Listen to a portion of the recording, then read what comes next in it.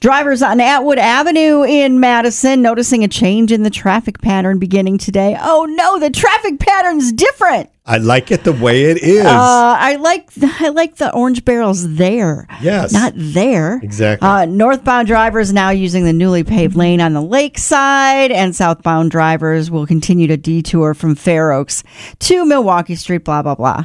So it's just going to be a little different. You just follow the other cars. There was a short time where Kitty tried out to be a traffic reporter in Milwaukee, but it kind of always ended that way. She'd be like, and then you need to, blah, blah, blah. You'll figure it out. Well, I mean, I'm going to read all that? No, I'm not. Right. We get it. Attention spans just aren't what they used to be. Heads in social media and eyes on Netflix. But what do people do with their ears?